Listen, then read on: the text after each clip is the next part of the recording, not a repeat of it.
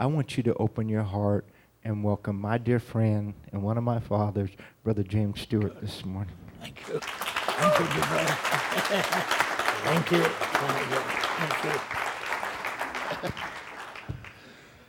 Thank you. What can you say? It's very humbling.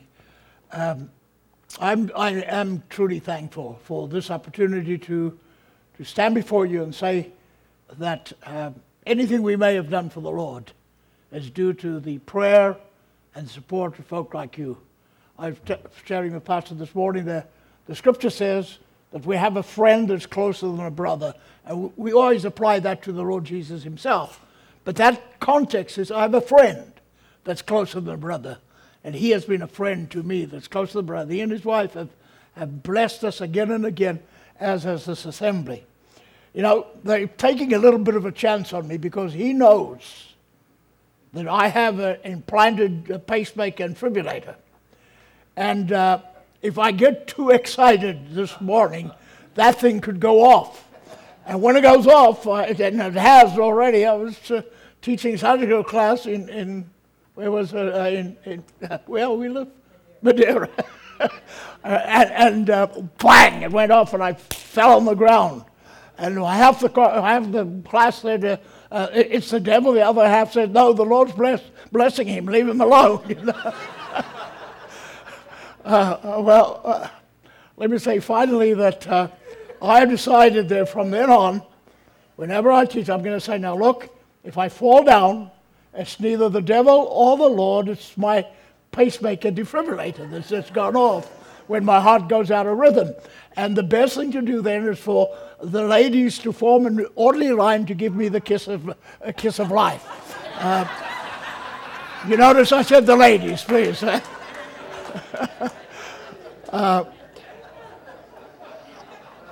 Pastor's asked me to come today, and basically this is how the Spirit of the Lord has led me to share with you my testimony, what God has done.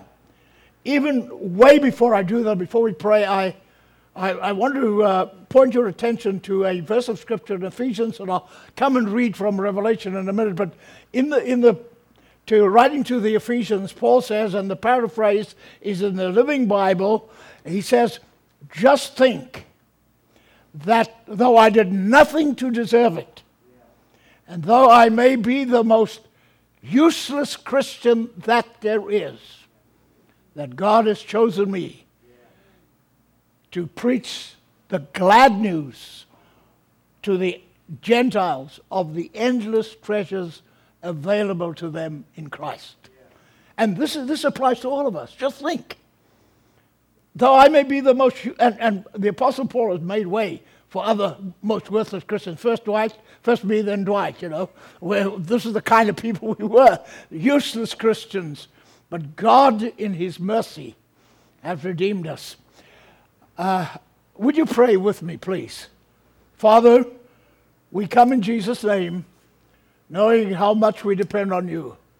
You are our great God, and you have done so much that our minds cannot even conceive it, much less our tongues speak of all your goodness. So we pray, Holy Spirit, that you will minister, that you will speak. In Jesus' name, amen. Amen. Dwight knew that I was going to speak this morning, so he went to Costco and bought me a watch with the biggest numbers he could find, so that I could see them. But fortunately, there is a clock in the back there. Heather, 20 minutes. I used to tell her mother, Beryl, that when 20 minutes is up, you signal. This is it. It's finished. If necessary, I'm not finished, then she is to stand up and start a chorus. So one way or another, we're going to know. So 20 minutes. I've long since outlived that. In Revelation chapter 12 is what I would like to base my remarks on this morning. Chapter 12, Revelation. Let's read verse 10 and 11 only. We could read it all, but let's just read those two verses. Revelation chapter 12, verse 10. And I heard a loud voice saying in heaven, Now is come salvation and strength and the kingdom of our God and the power of his Christ. For the accuser of our brethren is cast down, who accused them before our God day and night. And they overcame him by the blood of the Lamb and by the word of their testimony, and they loved not their lives unto the death. My little girl is with me this morning, so I'm going to tell her favorite snake story. Not because I like to tell snake stories, but it's going to prove a point. It's going to illustrate something to you this morning. Heather and Dwight had asked my wife and I to come up to Namibia to help them in the beginnings of the work there, and particularly in the Bible school. I went to say farewell to my African brethren in the Bible school where we had been for 25 years and we'd seen the Lord bless and just grow a school where the national pastors were able to take over and run the Bible school, and I was able to leave them and say God bless you to them. And I was saying goodbye to these young men that had been, in Bible school themselves and now grown into a place of leadership, when one of the brethren came running up to me and said, "Brother Stewart, can you do one more thing for us, please?" I didn't know what he wanted to say. Okay, he said, "There's a snake in the tool room, and we can't get it out." Now, we had a law on our Bible school camp: you don't kill snakes. Snakes kill rats. So they're good. So what you do is you catch them, you put them in a sack, and you go and let them go somewhere good. So I said, "Okay, let's go." And sure enough, I went to the tool shed, and there among the tools was a cobra. This is a black one, known as the ringcalce. It's black and it has white bands on it. And when it puffs out the hood, you'll see this black cobra, the white band, and the preacher, the Africans nickname him the preacher, because he's got this white collar. But he spits out more poison than any other preacher that I know. Doubly dangerous because it sprays the venom, and anybody within 10 feet it can be blinded if it goes in your eyes, and when it's sprayed out the venom, then it strikes. And there it was, and because I had to take care of it because no African was stupid enough to mess with the wrinkles like that. So I said, "Okay, let's bring me a forked stick." I couldn't find one, so they brought me a soft broom, with one of these soft ends to it, and couldn't find a stick. I couldn't find a sack to put him into, so they brought me a cigar box. Now, what a cigar box was doing on a Bible school campus, I don't know. But they brought me. They bring me this little box. I'm supposed to put this. He was at least 4 foot long and as thick as my arm. Get him into this box. I said, "Oh no, we're going to have to do something else." So I got him into the corner with my broom. Finally, chased it in the corner, and I had him pinned with the broom. Okay, I said, "Okay, one of you brethren," and they'd retreated well out of the way. "Come here, hold the broom for me." Okay, so I held the broom, and I reached down and put my hand around his neck, about where his ears would be if he had ears, and I pick him up. I'm going to put him out of the way somehow, and this silly snake just turns its head and spits into my face. Fortunately, I had glasses on there, so I immediately, we did that, I said to them, "Kill it, kill it, kill it!" Forget the laws that we don't kill, say kill it. So they threw it down and they whacked it. But from that experience came this lesson. That snake, there he is, he's just lying there, spitting as he possibly could, and trying to bite, but his back was broken. He could no longer spit in the right direction. He could no longer strike it, and he just was writhing there on the floor. And it illustrated to me there, once for all, what's happened to our enemy, the devil. You see, the devil was defeated on Calvary. And we overcame him by the blood of the Lamb. This is what defeated him once and for all. Now, it's true that he may kick around and writhe, but I told the Africans, okay, get rid of it now. They took it by the tail and they threw it into the fire. And you know very well that's what's going to happen to the enemy of our soul. He's going to be taken up and thrown into the fire eternally. But that day I saw there, Christian, we don't have to be afraid because his back is broken. He has no hold on us anymore. He can do no more damage. We've overcome him. Now, I could go on the blood of the Lamb, but I want to go quickly because this has been the request. The second way we overcame him is by the word of our testimony. You see, by this time, just about anything that can happen has happened to me, good or bad, you know. I turned 81 in June, and so in those 81 years, I can say I've had every, lately. Well, let me just back up a minute. When I turned 70, the devil said, and you know the devil uses God's word. You know the Bible says you're only supposed to live 70 years. So now you're on the way down. And sure enough, that year I got malaria first time. Went to a hospital, never been in a hospital. Went where? Got malaria, cerebral malaria. Everyone thought I was going to die. Didn't die, obviously. I went on that year for the first time.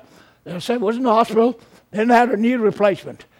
And I'll cut some story short here. We brought my wife home. She had congestive heart failure. She died within a few weeks. And from that day on, everything that could go wrong in a human body went wrong in mine. I mean, from tip to toe, literally. Literally, my toe has gout. The tip, my eyes had cataracts. You know, the rest of my body, I had virtually a spine that needed to be straightened out because of an accident I'd had on the field. My heart was not only congested, I had atrial fibrillation. In other words, I had an irregular heartbeat and I didn't think I was going to live. What else? Diabetes. I've got 13 different kinds of pills. I don't know them all by name, so I nickname them. This is, instead of saying this is allorophenol, what's that? I say this is Ossifat, you know, so that I can remember which one. But 13 different pills I have to take every morning. So anything can go wrong. It's gone wrong. And now the devil says, okay, you turned 80. The Bible says you can live 80 years. You die when you're 70. But if you're strong, and we felt we were strong. We used to run 56-mile marathons. So I thought, hey, I was strong. But if you're strong, you can live up to 80. I have bypassed 80. So now I say, we've overcome him. We can overcome him by the word of our testimony. Oh, I nearly said old folk, and that would be impolite, wouldn't it? Older folk. Older folk. We don't have to be afraid of these diseases and maladies and problems that have come upon us. We've overcome him. Not only because of his healing power and because of the excellency of the medical facilities that we have today, but because Jesus is taking us into his presence and into his glory. It only gets better from now on out. We used to sing it. One day nearer home. It's one day nearer home. We'll see him soon. Okay, now we're going to backtrack a little bit. Backtrack to that first verse. Though I may be the most useless Christian that there is. The worst example that you can have for a missionary or preacher would be the one who's standing before you now. Because by the time I was 20 years old, I was a gold miner working 1.5 miles deep in the gold mines of South Africa. And I was just about the most rotten individual that you'll find. And nothing funny about it. A thug. Lived for street fighting and drinking. I was addicted to booze. So by the time I was 20 years old, I couldn't let go. Didn't want to. And anytime somebody looked at me differently, it began a fight. We were part of a motorcycle gang that would go with this gang from pub to pub, looking for, from bar to bar, excuse me, that's a South Africanism, from bar to bar, looking for trouble, looking for a fight. Just totally lost in sin. Then a girl invited me to go to church. Now, I would love to have said, no, I had a whole desire in my heart to go. I didn't have no desire to go to church. I went to church because a girl asked me to go to church. And I went to church for the first time as an adult. I might have gone to Sunday school, but for the first time as an adult, I went to church. And tell you, anybody raised their hand, you have the first time here, folks, let me warn you. If you've not been in a Pentecostal church before, anything can happen. And I sat there and wondered what the world was going on. I mean, they would stand, and just when I stand, they'd sit down. And the preacher prayed his prayer, and they said amen there, but they said amen all the time they was talking too. So I didn't know when to quit, because they were saying, I just sat there amazed. They had a band. I mean, a little brass band up with saxophone and trombone and everything in the front. I'd never been in anything like that. This is supposed to be church. Church is where dignified, robed men stand and speak in a modulated voice so that the congregation can be well aware of their breeding and of their life. I sat there. The preacher said, who needs God? Okay? And I don't know why. To this day, I don't know why. I can only say the Lord was beginning to deal with me. I went forward to be prayed for. They prayed for me. I left the assembly. What in the world have you done, Stewart? Everybody in this town knows you're a rogue. Everybody, my name had been on the headlines of the newspaper that week. The bunch of hooligans had called us, caught and escaped from custody, recaptured by the police. That was us. And everybody there in the congregation knew. It was just splashed all over the place. And I said, what have you done? You're such an idiot. You're pretending like you're a Christian going to get prayed for. So I decided, no, it's not for me. For a period of about 6 weeks, I set out to get as drunk as I possibly could every night of the week, to get into as much trouble as I possibly could, just rebelling against God, against man, just at this place of hopelessness. I said every night happened. Finally, one night, I called my friend Mac Duff, used to ride in the back of a pillion of a motorbike, and I said, we'll buy a jug of, we used to buy jugs of wine, by the way, not just little fancy bottles, but jugs of wine. Buy a jug of wine and quarts of beer, not little small cans of beer, quarts of beer. 6 quarts of beer, a jug of wine, and we're going to get, excuse the expression, motherless tonight. We're so we get on the bike, and it doesn't take long, and Macduff is out, but I'm staying sober. So I take him to his house, I throw him over the fence, and I take off. I take off riding, and for some reason, during that Sunday night service 6 weeks before, the words of the chorus, "Only believe, all things are possible," stuck in my mind. And all the time I'm saying, I cannot be a Christian. I was made an idiot of myself. There's no way I can stop what I'm doing. I tried it before. I've done everything. Every time I got in trouble with the military, we were thrown into detention barracks. I got a hold of a Bible if I possibly could. I swore to God I'd never do it again. As soon as I got out, off we went to get drunk. I tried it. I said, Lord, I had tried it. I've tried everything to try to get rid of the booze. And God was saying in this chorus in my head, only believe, all things are possible, only believe. Again and again. Somehow, again, I don't know how the Spirit moves. Somehow I found myself in front of a little Pentecostal church at close to midnight. Now, even you guys don't stay here close to midnight. I mean, close to midnight, there's lights on, and a young woman, didn't know at that time she was to be my wife, comes out, sees me drunk at the motor. By this time I had blood from the fight, so I'm, really about as drunk as you could possibly be. And she says, I want to speak to you. I need to speak to you. So I take off on my bike and smacked into a car just nearby and rolled into the gutter. So literally I was in the gutter when this group of Christians came. They found me. They said, we're going to pray for you. So they dragged me home. into the dad standing at the door said, "Don't bring that thing into my house." And these little group of my little wife and her little sister say, "Hey, he needs God. Get out the way. We're going to pray for him." They parked me in the middle of the living room. Right in the middle of the room, and the mother says, "Put on the black coffee." So from just after midnight to 4 o'clock in the morning, they were pouring black coffee into my body. But at the same time, they were praying, "God help him. God bless him. God save him. Bring him out of this." And I tell you, folk, at 4 a.m., I was born again. I was born again.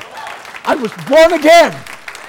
Yeah, I got on somehow on my buckled bike, and I drove to the gold mine. We had to go down. I was in the early shift. Had to go down, and of course you take off your street clothes. They looked at my street clothes and said, "Boy, you were really in a scrap last night, the way your clothes look." Put on my mining clothes, and they looked at me. I was sort of stunned like it, and said, "My sins are forgiven." I didn't know any of this Christian language. But I knew, my sins are forgiven. And the guy says, "Boy, you really did get drunk, didn't you?" My sins were forgiven. Unworthy. Now, how's 20 minutes ago? I never looked at the room started. Oh, yeah. I'd like to believe it. Immediately, as soon as I saved, I had to tell others about it. I had to share this with others. They were cruel to us in those old Pentecostal days. What they made us do, even though we'd just been saved, they made you stand in a ring at the town hall steps, city hall steps, and there you either quoted a scripture or you gave your testimony. And I mean, I was so dumb and so unschooled.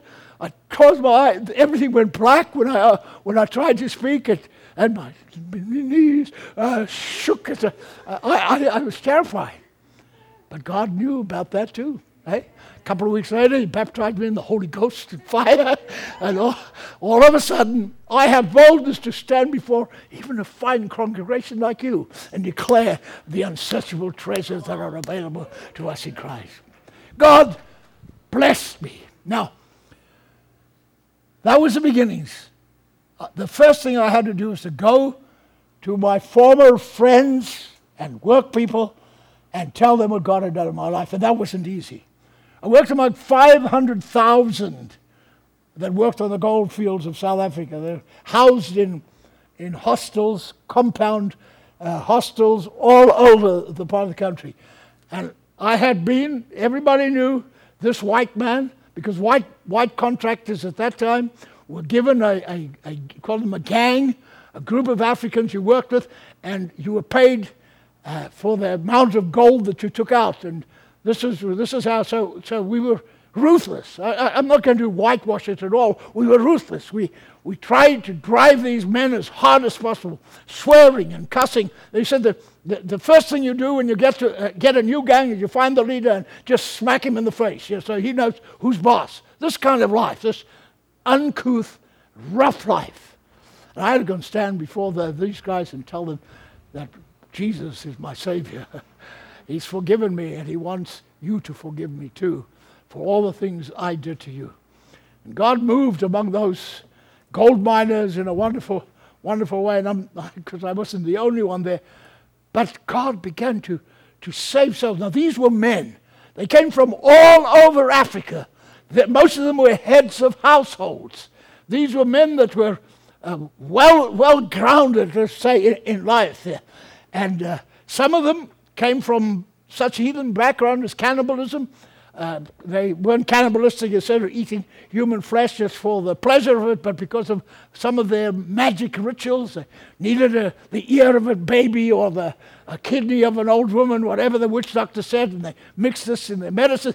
These cruel African people from every kind of background. And yet God began to move by his Spirit on those men. When you begin to tell them of the unsearchable riches that are available in Christ, men began to find Christ the Savior. They repented in the hundreds of men. One assembly that came out of there was 600 men, just men. No women were allowed into these areas. So Just these men serving and worshiping God. In fact, it got so bad, we were working 7 days a week, twice, 2 services every day. That, this couldn't last. And so then was born the idea, hey, I have to commit unto faithful men the things that I have learned, that they may be able to teach others also.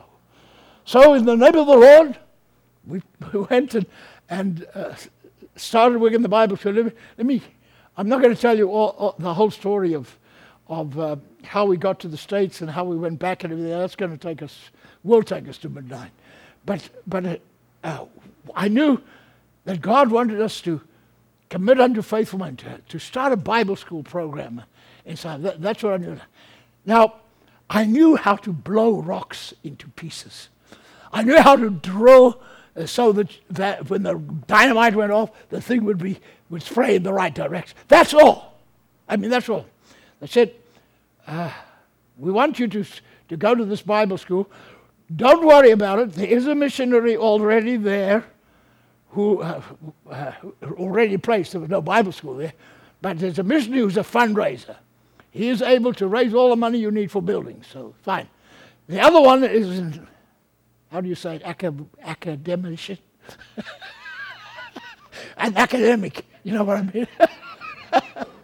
He's an academic. So you got your fundraiser, you got your academics, you can go ahead with the Bible school. Well, within a couple of months, both of them were gone. One came home, the other one got sick, and I was left alone. They had 100 Bible students by then. And I knew nothing about nothing. I couldn't build. Heather was born, when she was born, we lived in a hut that was built of stone. Literally pieces of stone with mud and a grass roof. That's all I knew.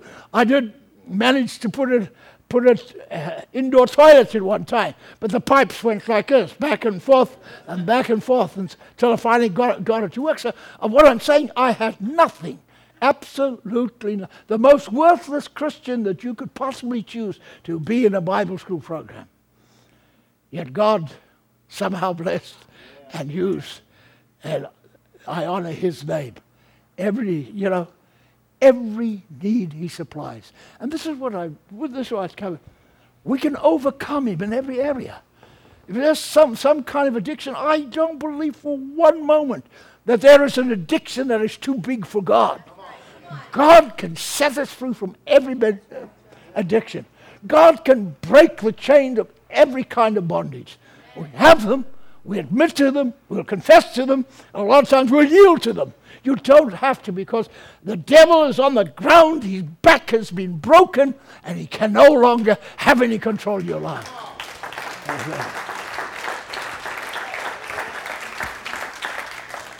And it's the same with sin, isn't it?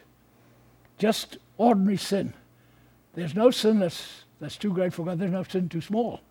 God is able to bring every one of us to a knowledge of His truth. Father, we come in Jesus' name, thanking You for all that You have done. And Lord, again, You know that I'm speaking from my heart when I say, I don't know why, Lord. I really don't know why You can pour Your blessing into a soul so worthless. And yet, Lord, I know Your word has declared that You love us, each one. You love us with a special love. For that we praise You. We pray in Jesus' name that You will speak to men and women in this place that need to respond to Your call. We know, Lord, there's a hurting population outside. Dwight and Heather are responding to those who are hurting. But the Lord, all of us have neighbors. All of us have friends in the hospital. All of us have workmates that need to hear Your word, that need to know, Lord, that Jesus saves, sets free. I pray You'll speak to us, Lord. Speak to us this morning. In Jesus' name. Just keep your heads bowed for a moment. It's always necessary for me, and the Spirit compels me to ask you if you are really serving the Lord, if your heart is right with God. And if you know this morning your heart's not right with God, you say, please, pray for me. I need God in my life. I'm not going to take a long time. I just want to know if there's someone who needs prayer in this area. All right, this morning I'm going to ask you, is the Lord speaking to your heart about doing something for him? I'm not going to direct you. I've given up trying to give my own children directions as to what they should be doing for the Lord. But is the Lord speaking to you and saying, there's something that you need to do? I'd like to pray with you this morning. As Pastor's already said, for those of you who really want prayer and say, pray for me, I know that God wants to use me, I'm not sure exactly what, none of that matters. What matters is you stand before him and say, please, Jesus, use me. Jesus, use me. Is there anyone like that this morning? Just raise your hand so I can say, yes, yes, thank you. Thank you, thank you, thank you. And young and old are raising their hands. Thank God, thank God. Now, Father, whatever your will is this morning, we pray it be done in this place. Speak to our hearts. Lord, please, don't let it be just another formal way of holding church. Help us each one to respond to the moving of your Spirit. In Jesus' name, amen.